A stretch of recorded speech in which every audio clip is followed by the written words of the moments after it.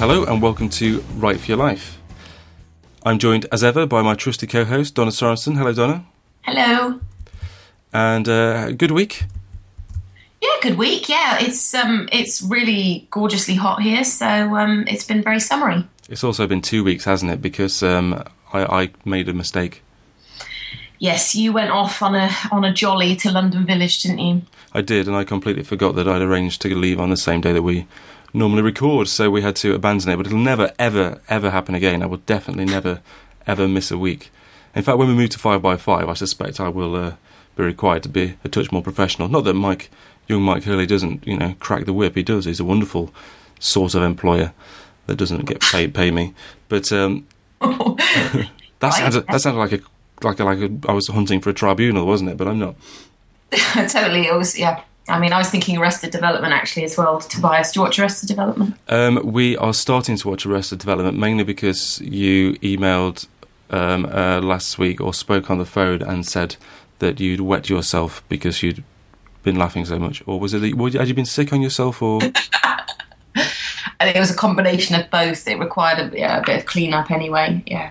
So yes. I am going to give it a go. I've had, everyone raves about it. We've watched about 5 episodes, and I really like it. It's kind of one of those things, isn't it? It's not laugh out loud funny, but it's. Oh, no, there are definite laugh. I mean, don't tell people I've wet myself and then say it's not laugh out loud funny. Well, it hasn't been. Well, you've got problems. It's not been laugh out loud funny yet, but it's been good. I mean, it's been really good, really well written and everything. So yeah, I'm at the start of my Arrested Development adventure. I think it gets more laugh out loud as you get to know the characters better. Exactly. Yeah. Yes. Anyway, how on earth do we get onto that subject? Oh yeah. You're talking about 5x5 and being professional. Yes. And before that, the fact that we'd missed a week. But it won't happen again, and it's all going to be worth it, because today we are going to be talking about 2 things, as generally is usual. First of all, I'm going to talk a little bit about my experience at the Coventry Literary Festival, which I spoke at, or read at, I suppose, last week. And then we're going to talk about a great blog post by Matt Haig, whose latest novel, The Humans, came out recently and is doing really well. And he was, up until last week, I think, he was the resident writer for Book Trust, and he's been blogging every week, and they've been great. And we're going to look at his post that he published on the 24th of May, which was 10 Reasons Not to Be a Writer. And we're going to have a little chat about that and kind of some of the things that he talked about, most of which are fairly tongue-in-cheek, but there are some serious points in there too, and we'll be chatting about both of those things, I think. Yeah.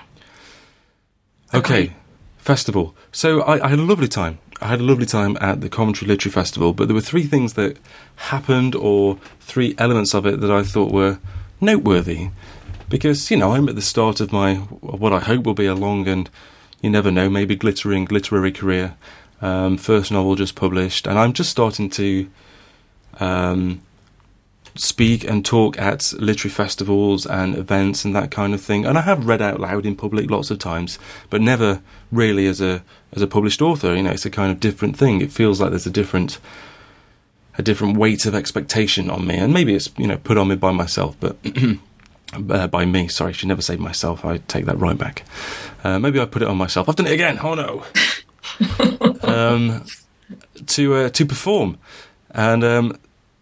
And it was interesting. So I kind of went with that. It's about the 3rd or 4th event I'd done, not really knowing what to expect. I knew that earlier in the day, excuse me, I'm about to cough. Earlier in the day, I'd seen on Twitter the Literally Cov, the festival Twitter account, had tweeted the fantastic display in the window of Waterstones, and there I was, Ian Broom, my name just 2 below Quentin Blake. Roald Dahl was a childhood hero of mine, as he was for pretty much everyone of our sort of generation, and that was amazing. So that kind of thought, well, crikey, what's going to happen? How many people are going to be there? What are they going to expect? What's it going to be like? What's the room going to be like? And of course, I'm not completely, but pretty much in the wider world, an unknown author. I'm a debut author with a novel out to an independent publisher. I'm not on the front of the TLS or anything like that, so I couldn't really expect anyone to be there like a fan or anything like that. That proved to be the case. Oh. But it was fine because my But point was anyone there? This is what we just need to get down straight away. Yes, Yeah. there were actual people there. There were around 13 to 14 people there in a room that catered for not many more than that. So it felt nice and cosy. There was, there was me and a group of people, and the point is that at the end of my reading, they all bought the book. And first of all, I realised that's easy to do when there are fewer people, but it doesn't happen very often. I've had other readings where there have been less, readings where there have been more people, and you generally sell 1 or 2 books. And it made me think that sometimes we just, everything's about quantity, isn't it? You need to be, the biggest, fastest, tallest, have the most followers, have the most subscribers, have the most people in the audience. But actually, it's very rarely the case. It's more about the quality of people there. And I thought the quality of people at the Coventry Literary Festival was exceptional. And yes, they all bought the book, which was a good thing. So what I'm saying is, small crowd, lots of sales. And did you get to chat to them afterwards a bit and all that kind of stuff? I did, and that's the benefit of having a slightly sort of tight knit small group of people listening, and they were all there was, when I was reading, you could hear a pin drop. It was kind of much more. It was really nice. It was really kind of intimate, kind of intense, kind of atmosphere. Not helped by the fact that I was slightly heckled before I even started reading. Well, yeah, a little bit. As a lot of people listening will know, my novel's about a guy who's caring for his wife who's had a stroke. So there's an element of caring, and that's an important thing, and important to me when I was writing it. But I was introduced very kindly, and then I sort of said, "So I'm Ian Broom, and I'm going to be reading from the book." And then someone right in the front row, and literally a metre away from me, said, "Just before you." I should have said almost everyone in the audience was female, and I desperately hope I'm not doing them an injustice, but I suspect all of them were. Well, let's say I'm going to say 45 and above. That it may have been slightly higher, and so a very sort of skewed demographic. And a lady at the front said, before I even started, she interrupted me and said, "Did you know that it's National Carers Week this week?" And I thought, oh my God, I'm being heckled. I've not even started. And I did. I didn't know. I had no idea that it was National Carers Week. So I kind of thought I was on the back foot from the off. But actually, what it meant was that I had to get it right, and it meant that I had to get the novel had to be right. And it made me remember when I was writing my novel how I thought there are going to be people who read the book who have cared for people who are maybe being cared for, or their parents, or there's going to be people that this situation that I'm describing is directly affecting in real life, and therefore it needs to be plausible and it needs to be right. And of course, my first assumption then, when she said that, was that she was a carer, or that she was caring for someone, or whatever it might be. And kind of it just but it's a responsibility, isn't it? When exactly. You put something down and it's out there. I mean, you do have. I mean, obviously it depends what you're writing about, but yeah, I mean, people depend on books, and they depend on what other people are saying, and they need to be able to trust writers. You do, and as a writer, and this is how I felt when I was writing it. It was a constant conflict between this needs to be factually accurate, it needs to be medically accurate, and it needs to be plausible. And then once I thought about those things, I also thought, but this needs to be a story. I need to allow space for things to happen that are fiction. I mean, not where it's kind of inaccurate in a medical sense, but it needs to be a story as much as not as much as, but more than anything else, really. So that was the challenge whilst writing it, and I just having that sort of slightly a polite heckle made me realise that I needed to get it right, and I needed to read it right as well. So whatever I read, I thought I need to read it with. I can't just sort of laugh halfway through. Not that I would, but it's just that extra pressure that's put on you. Yeah, totally. I mean, I have the same pressure with my day job, writing all the text for a website that is actually representing, national interest. Before everything went live on the website, I was just sitting, typing away happily. And then the day that it went up, I was like, okay, this is actually serious amount of responsibility. But I don't know, I kind of, do you think that writers in the past wouldn't have worried so much about it because they wouldn't have had so much interaction with their readers? I don't know whether that's, like with everything online, you can write people can get hold of you via your website or Twitter and all these kind of things, and there's a lot more interaction. But back in the day, people would have written stuff and then sent it out, into the world. Maybe not got much feedback. Yeah, maybe. I mean, I don't know. It does. I do wonder whether people are stifled more by the fact that there is more exposure to criticism, I suppose, now. Yeah. They didn't have Amazon reviews, for example, 10 years ago. Or maybe they did, but 15 years ago. It's true. I don't know, maybe. I mean, it is... I mean, there's certainly, when it comes to writing something else, I know that's probably an entirely different episode, but the pressure of writing something new, once something's already been, hopefully well received, the pressure is to make it as good as, and that's because people have read it. But, I mean, that's kind of not the same thing, I suppose. Oh, no, but I mean, yeah, I know exactly where you're coming from. But I think that sounds really, really nice. And, when I was living in Ireland, I worked at the Irish Writers' Centre, and I organised a lot of literary events, a lot of readings. And this thing about, trying to get the numbers in through the door, I guess that was the ultimate concern. What you wanted seats to be filled. And as long as you had the right kind of expectation about roughly how many people there would be, it would be okay. Do you know what I mean? Yeah. If you were organising a reading and, you put out 100 chairs and then there were 10 people there, it would have been a disaster. But if you kind of got a sense that, let's just put out this many chairs and hopefully most of them will be filled, then often those were the best kind of readings if the room wasn't packed to the rafters. It's exactly as you were saying with the festival. We did one with Seamus Heaney and John Banville, and literally people were almost collapsing from heat exhaustion at the back because there were so many people crammed in, and lights, and people were filming from the corners, and you could barely even see them. The people on the edges couldn't hear very well, and I know that it was a great thrill to be part of it and to be in there, but it was a different kind of experience to just having a writer right in front of you and asking them questions afterwards and getting to know them, I guess, a bit. Absolutely, and the third thing I wanted to talk about is ties in with that, and it's about the atmosphere that you can create. And it is hard to get people into the door to a literary reading or a spoken word night, unless they have the opportunity to read themselves. That's what usually gets people through the door. And of course, it isn't like that when you go to see. Generally, when you go to see an event at a festival or a published author read, you're there to see them. And it's not quite as sexy as going to the premiere of Mission Impossible 8 or anything like that. And also people don't really know what to expect, and it's almost like you feel... Well, I've read lots of times, and something happened that that I wasn't expecting and has never happened to me before, and it kind of made me realise the effects or the power that actually spoken word can kind of have. So I chose, and I generally do. So the novel is relatively sombre affair in many ways because of the subject matter, but there are lots of kind of dark humour in there as well. So they tend to be the passages that I read out, the slightly funnier ones, because you can build up a rapport with the audience, they can laugh, and it's a bit easier to read. It's quite light. Those pieces are slightly shorter, so they kind of make sense on their own. They're contained, and I don't know why I decided to I decided to read a passage that I never read before. And it's very short. It's only a couple of pages, and it's the bit about it's quite a serious bit. It's a bit where Gordon, the narrator, is describing the system that he and his wife Georgina developed for her to communicate with him when she was unable to speak because of her stroke.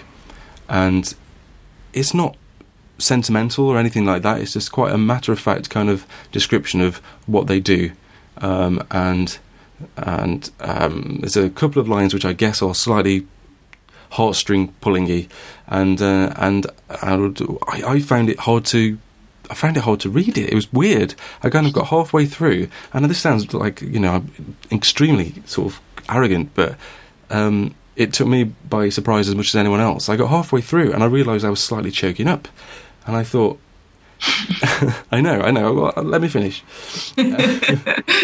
and I hadn't read it out in public before, and part of the reason I was choking up was because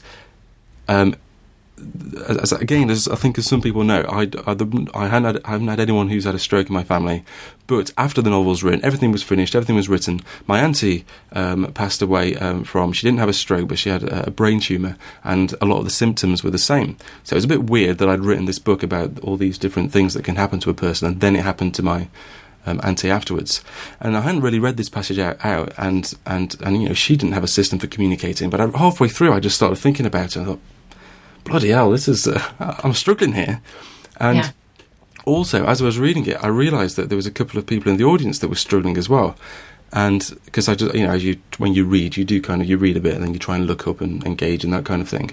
And I realised that there was genuine tension in the room.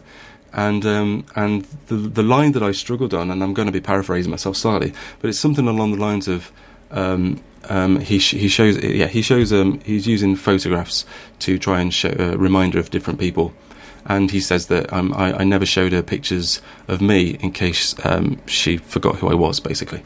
That is written better than that, but that's the gist. And I kind of choked a little bit on the sentence. And by the time I got to the end, I kind of stopped reading, and there's this absolute silence in the room, and no one clapped, no one really said anything, and I kind of just had to, left it a few seconds, and I kind of have to go, Sue. Really? And I guess what my point is, you don't really, well, two things. First of all, you don't really know the effect that your writing has on a person, because you generally, when someone reads your book, you're not sat there watching them read it, and also that's kind of the power of spoken word, and it's why you should try and do as many events as you can, published or unpublished. Get to a spoken word night, because your work takes on a completely different context, and seeing an audience react to something you've written it's crazy. It's such a different thing, and it really caught me off guard. And it was actually supposed to be the last thing I was going to read, but I felt like I had to go back and read something about diarrhea afterwards, just to make it lighten the tone. Yeah. Oh, you can't beat it. Being mesmerised by somebody reading writing that just kind of speaks to you. The first time I had that, when I was sitting in an audience and I heard that, I was like, this is just so incredible. You don't get this kind of thing from films. I mean, no matter how amazing a film is, there's just something so personal about it. And it doesn't have to be something that's massively, depressing or sad. I remember watching a guy called Matt Black, a poet, read at Words Aloud, and he did a performance poem. I think it was either, I can't remember. He did several. It was either the one about a sheep or the one about curry, and it was such a silly poem, but beautifully written, and perfectly read. Fantastic diction. He was doing silly actions as he was doing it. And everyone was absolutely captivated, just completely blown away by it. And it's just, it's a powerful thing, this writing business. And I hope that didn't sound massively cocky, because it was, the reason I say it is because I didn't expect it. And I think there are lots of things writers are naturally, as we're about to talk about, naturally kind of down on themselves, and I think mostly. And sometimes you need to think, actually what you've written is powerful. It's important. Totally. Yeah, and getting the chance to see it. I mean, that should be one of the benefits, isn't it? If you've created something, to be able to take it out there yourself as well, and not just put it on bookshelves or someone else put them on bookshelves. Indeed. I went to a poetry reading once by a fantastic poet who had I don't know whether it's a stammer or a stutter, but they had great difficulty reading their poetry. And what they decided to do was, because it is such an important thing to actually be out there presenting your work orally to people, he recorded himself reading his poetry at home, just in a calm space where he could get through it without any kind of problems whatsoever. And then at the launch of his book, where I was, they played it just from a CD player, and it was in a church hall, and it just kind of echoed up to the rafters, and it was so powerful. It was unbelievable, and it almost was like more. You felt like there was more impact, because he was also standing there at the front, listening to himself being played to us. It was amazing, absolutely amazing. That sounds great. Yeah, so there, anyone can get out there and see writers. You just got to find out where they are and go and see them, eh? Absolutely. And there's loads of events. There are. Spoken word is very popular. Yeah, definitely. Find your local listings. Yeah, totally. Before you finish off about the festival, I've got an important question about it. Okay. Did you see the Fonz? Did I see the Fonz? Yeah. Was he there? Well, I've been looking at his the festival website, and it sure as hell looks like Henry Winkles. Winkles? Henry Winkler. Either way, it's a silly name. Yeah. Do you not see it? Do you not see that he was there? No, what was he doing? Was he there? Maybe he was one of the women over 50 that were in my audience. I didn't notice. Well, he does look a bit that way now. Yeah, totally. Well, it sure looks like him. I'm Googling, and I never thought I would type this Google search. Henry Winkler, Coventry. Yeah, do it. Henry Winkler, Fonz actor Henry Winkler. Sale for launch of this, literally. What's it? Well, look at that. And how mad that we started with Arrested Development and now we're back there again because he's in it. Henry Winkler. There you go. So Good. I was not only on the list, me, Quentin Blake, and the Fonz. That's it. The big three. Dream team. So, 10 reasons not to be a writer. Talk me through it.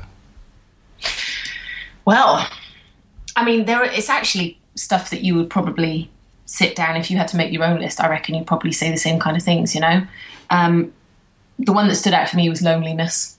I mean, this is Matt Haig talking about, he loves writing and he's always talking about the wonders of writing, but actually to sit down and say, hang on a minute, there are, 10 reasons that you don't need to actually be that jealous because, it's difficult. And loneliness was one that I thought about because I was thinking about it. If you got to the stage, I'm not at the stage where I, earn enough money to just write for myself like that and to be at home writing. And I was wondering whether I would actually ever want to be at that stage because, I don't know, I can't really imagine just being at home writing. I mean, I know that you do events and, you have all sorts of public engagements and responsibilities and things like that if you're lucky enough to be in a situation where you can earn enough money just to write. But I don't know. I just feel like I would go a bit mad. Don't know about you. Well, I would like more time to spend on my own than I have now because of, little twins and full-time job and all that kind of thing. I would like more time to be alone to write than I have now. But I've had it the opposite way for a couple of months, and that was while I was quite near the start of writing AS for Angelica. It was 2005. This is the summer of 2005, which is important for a reason I'll come on to. And I took 2 months off work, sabbatical. Imagine that, sabbatical. I can't imagine doing that now. But for some reason I decided I could afford to have one, and I had to go and write the novel. And I thought I was going to finish the novel. There was absolutely no way that I couldn't get through the remaining 40 or 50,000 words in 2 months.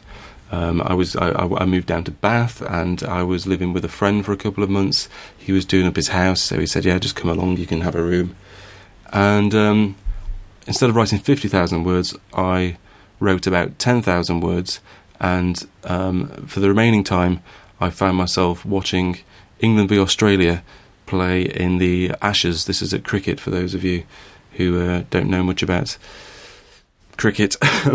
and it was kind of a wonderful lost summer, but I just had way too much time on my hands. There's no way that I found it very difficult to sit and write 9 to 5. And it was too much. The vacuous open space I created was way too much. I mean, I wasn't necessarily lonely because I had someone else living in the house with me who was like sort of doing things with a hammer. But if anything, having that amount of time, it gave me the space to realise how hard it is to write a book, and how much more how it wasn't going to be quite as simple as just give yourself some time to be alone, because that's not how it works. Have you ever worked from home? Like as a job? Yes. And were you motivated to do those kind of hours for what you were doing there? I just mean 9 to 5 stuff. Well, the difference, I mean, yes, but that's because I was getting paid for it, and kind of if you don't do it, then someone knows and tells you about it. The difference with being an author or a writer of fiction or even non-fiction, though it's slightly different, is that generally the money comes afterwards, so you are kind of you're not being paid to do something there and then. You certainly don't have someone, unless you're right near a deadline, checking up on you to see how you're getting on, and it's far more self-propelled and far more. Has to come from within. You have to motivate yourself. You have to, well, I've said this before, to finish a book, to finish a novel, whether it goes on to be published or not, you really have to care about it, because there are going to be many times where just kind of being sort of interested or just being good at it is not enough. You have to really care to want to get to the end. Yeah, absolutely. I know what you mean. It's about kind of finding the balance of enough time where you can go into your own space, but I guess for me, I don't know, I think I need not just people, but I guess you need to go out and get experiences as well to write about, don't you? So I doubt anyone just sits on their own locked away entirely while they're writing something. They must have to do other things as well. No, and most writers have some sort of other job, because generally it doesn't pay to just write fiction all day. There's very few authors who are lucky enough to have that position. So most writers do have some sort of other job. I don't know if they all have full-time jobs like I do, but I suspect a lot do. Yeah, totally. So other things on the list were included things like bad back. Yeah. You were just kind of sitting hunched over the same position entirely. Yes, it's quite a funny line. This is why Margaret Atwood has to be winched everywhere with the aid of a helicopter. Yeah, not yet, but I'm sure we've got that to look forward to. But then the biggie, I guess, that a lot of people have talked about, I've just realised I keep saying I guess, and I'm going to stop saying it. You shouldn't guess at things. You should be more assertive. Yes, I absolutely know what you're saying, and I'm not going to guess anymore. Depressed. Depression, writers, it says here, tend to be some of the saddest people in history. And, actually, that links in. Did you see the magazine spread that was out this week, Vice magazine? Did you see about suicide spread? No. Very controversial. They pulled it, actually, because they obviously they got so many complaints about it. It was a spread about female writers throughout history that have killed themselves, and they actually had models posing in, like, for example, in front of ovens or wading into rivers with rocks in their pockets. What? Yes. So, yeah. That's ridiculous. I know. What was it? I've just got to try and remember what it was called now. Last Words, that's what it was called. But yeah, I mean, Matt Haig talks about the fact that, there is a long tradition of writers struggling with the happy side of their brain not being as strong as the sad side. He does. I mean, he's saying this, I think, sort of tongue-in-cheek, but with a fairly serious point, because I think there is a perception that all writers are kind of lock themselves in a room and they sit on their own and are depressed. And of course, that's not necessarily true, but it is.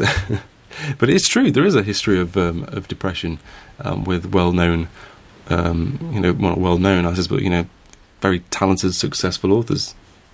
Yeah. But that's a whole other thing, isn't it? We could talk about all the stuff about I mean, there was. I did read an article about it recently about the creative brain, and. Yeah. Anyway, but you're not depressed, are you? I don't think so. I think I'm just infinitely sad. Oh, dear. You just write sad books. I do. Well, again, I posted something on YouTube. I am being very self-referential. It's like I've got my own personal link list to all my own stuff in this podcast. I'm sorry. I should stop it. I'm just passing it back to you, aren't I? All the time. I should stop giving you all this material. Honestly. I know. I'm sorry. This is it won't happen again. But I'll do it now anyway. Depressing books. So a lot of people have described my book as depressing. So even a positive review recently described it as thoroughly depressing, but a great book nonetheless. And it's kind of the idea of the idea of a depressing book. It's the wrong word. Is basically what I was saying in this video. It's the wrong word. Something is sad. It can make you feel sad, but it doesn't make you feel depressed. Generally, it doesn't make you sort of want to. Doesn't literally make you the chemicals in your brain sort of change formation. It's kind of things are sad and they affect you in a certain way. And if you don't like books that have got sad endings or are kind of challenging in some way or difficult to read, then don't read them. That's fine. You don't have to read them, but it doesn't make. I just think depressing is the wrong word. Yeah, quite. So other things on the list, just to go through them, financial uncertainty is another biggie. Yeah. I mean, that is the best reason to not be a writer, I think. Well, but that's not true. But it's sort of true, but it's kind of... It depends this what sort idea that people get paid once a year. Yeah. It just seems... Well, twice a year. Oh, twice a year. Yeah. So, well... Or not at all, mostly, I'd say. Probably most writers do stuff, don't you think, just, because they're like, oh, no, I don't mind, yeah, I'll do this for you. Yeah. It's incredible. I mean, this is, probably, again, another episode, but there are lots of reasons why being an independent author and self-publishing kind of makes sense, because you do get paid quite quickly, and you do have control over how you get paid, and you have that direct contact as someone is almost, with the aid of PayPal or something else, quite literally giving you money for your book. There is no middle organisation or anything like that. So kind of it does sort of make sense, and I can see why people do it, and I can understand why authors get frustrated with the industry and how slow it is and how slow you are to get paid. But I guess you have to want to write for more than that. Totally. I remember when I got my first check for a poem being published, and I can tell you how much it was for. It was for 20 quid. Nice. And I was like, woohoo! Oh my God, this is amazing! It was just like, it was ridiculous. It was 20 quid, and I could go out and buy myself a lollipop or something with it, But it was amazing to actually, that somebody had said, here, go and buy yourself a nice lollipop for that poem. Just the fact that he wanted to do it, and I was happy about it. But certainly, it's not... But isn't that because it doesn't feel like work? It feels like getting paid to do something that you quite enjoy. Totally. I was like, look at this. They paid me to do what I'm like doing. I remember... sorry, I've interrupted again. No, I was finished. I remember... I used to play football. I used to be quite good until I was 16. I think I was at my peak when I was maybe 13 years old. And I played for a semi-professional football club for one season when I was 16 years old, and I played for the reserve team where you don't get paid. But I was asked to go to the professional team, the first team, for one game, and I thought, this is it, I'm going to get paid for playing football. That's just ludicrous. How can I get paid for playing football? And I didn't get onto the pitch. I was an unused substitute in a 1-1 draw, and I had to travel. It was in Workington, which is in the very north of England, and I had to travel 6 hours there and 6 hours back on a coach. And as it happened, I'd been booked the previous week, which is the only time I've ever been booked in my footballing career, I think. And I got booked, which means that I was fined £8. So instead of actually taking that £8 off me and giving me my full wage, they just deducted the £8. And as it worked out, I earned £1 for every hour that I travelled on a coach. Oh, okay. I thought you meant £1. Well, no, I got paid £10 for an hour for every £1 for every hour that I travelled on the coach, and when I got there, I didn't actually do anything. But you got to tell people that I got paid. Exactly, and I said woohoo as well. Oh, it's so sad and it's tragic, actually. It is a bit. We don't have higher expectations, but The other thing that you said you wanted to talk about previously, just to finish off, was how many comments that this blog post got. I mean, Matt Haig's posts do get lots of comments. It's really his tenure with Book Trust was as the resident writer blogger was really popular. They were good. It's a really good blog posts. Yeah. But this one struck a chord. You noticed? Yeah, totally. I mean, it's just we were talking before about the fact that blog posts very rarely get comments at all, and I was just going down. I was like, my God! I mean, there's a lot. Obviously, you're just saying, "Awesome, this is absolutely great." But it's funny, isn't it, when you read? And there are some people that are just like, "Now listen here, you're not encouraging young writers and blah, blah, blah, all this kind of stuff." And I just think, the internet, such an amazing thing. But you just write something, and you've got the entire world there looking at it. But it's not often that you realise you have, because people don't comment. But yeah, I mean, a lot of comments, I thought. Yes, I mean, I think a lot of people didn't quite see the joke, really. I mean, a lot. He's, like I say, his tongue is very firm in his cheek with all of these posts. It's quite clearly supposed to be funny. And some people just don't get it. It's funny, but it's true as well, isn't it? When he said, a writer gives up 12 months or whatever of his life to something, his or her life, and then the only thing they've got to show for it at the end is a 1-star Amazon review written by someone called Jesus Rainbow Unicorn. Yeah. I mean, that's what it's like. It is. It's true. It's true. It's true. Yeah, you're right. It's a great blog post though, and people should go and read it. It's I'll put a link to it in the show notes, along with anything else that we talked about, which feels like quite a lot this week. Yeah, great. Yeah. I think that's it. I think we're over our 30-minute mark by a little way. Oh dear. Sorry. Never mind. See you next week, then, eh? See you next week. Yeah, but first, where the hell can we find you on the internet? Have you changed your Twitter handle yet? No, because I didn't know what to change it to. I can't have... Yeah, anyway, that's another story. We'll talk about that next week, eh? Don_S_Sorensen. Okay, and I am Ian Broome. That's IAINBROOME at Ian Broome on Twitter, and you can find my internet site at ianbroome.com. Oh, and I should mention Very Meta. I was supposed to mention this at the start, but I've started another podcast. It's kind of, for those of you who've listened regularly, you may know that I did a podcast called Chat Broom, and it's basically just like a behind the scenes of a writer type thing. I also talk about sort of web culture and technology and that sort of thing 2 or 3 times a week. It's on SoundCloud. You can find all the details at verymeta.net or soundcloud.com/verymeta. And I've changed Chat Broom. That's now called Very Meta, and it's good. I think it's going to be good. I quite enjoy doing it. It's easy to do, and doesn't take me long, and hopefully the little tidbits of audio are interesting too. Bro. So it really has been all about me this episode. Yeah, but that's fine. You're allowed to do that every so often. Yeah. Okay. Speak to you soon. Yeah, see you, bye.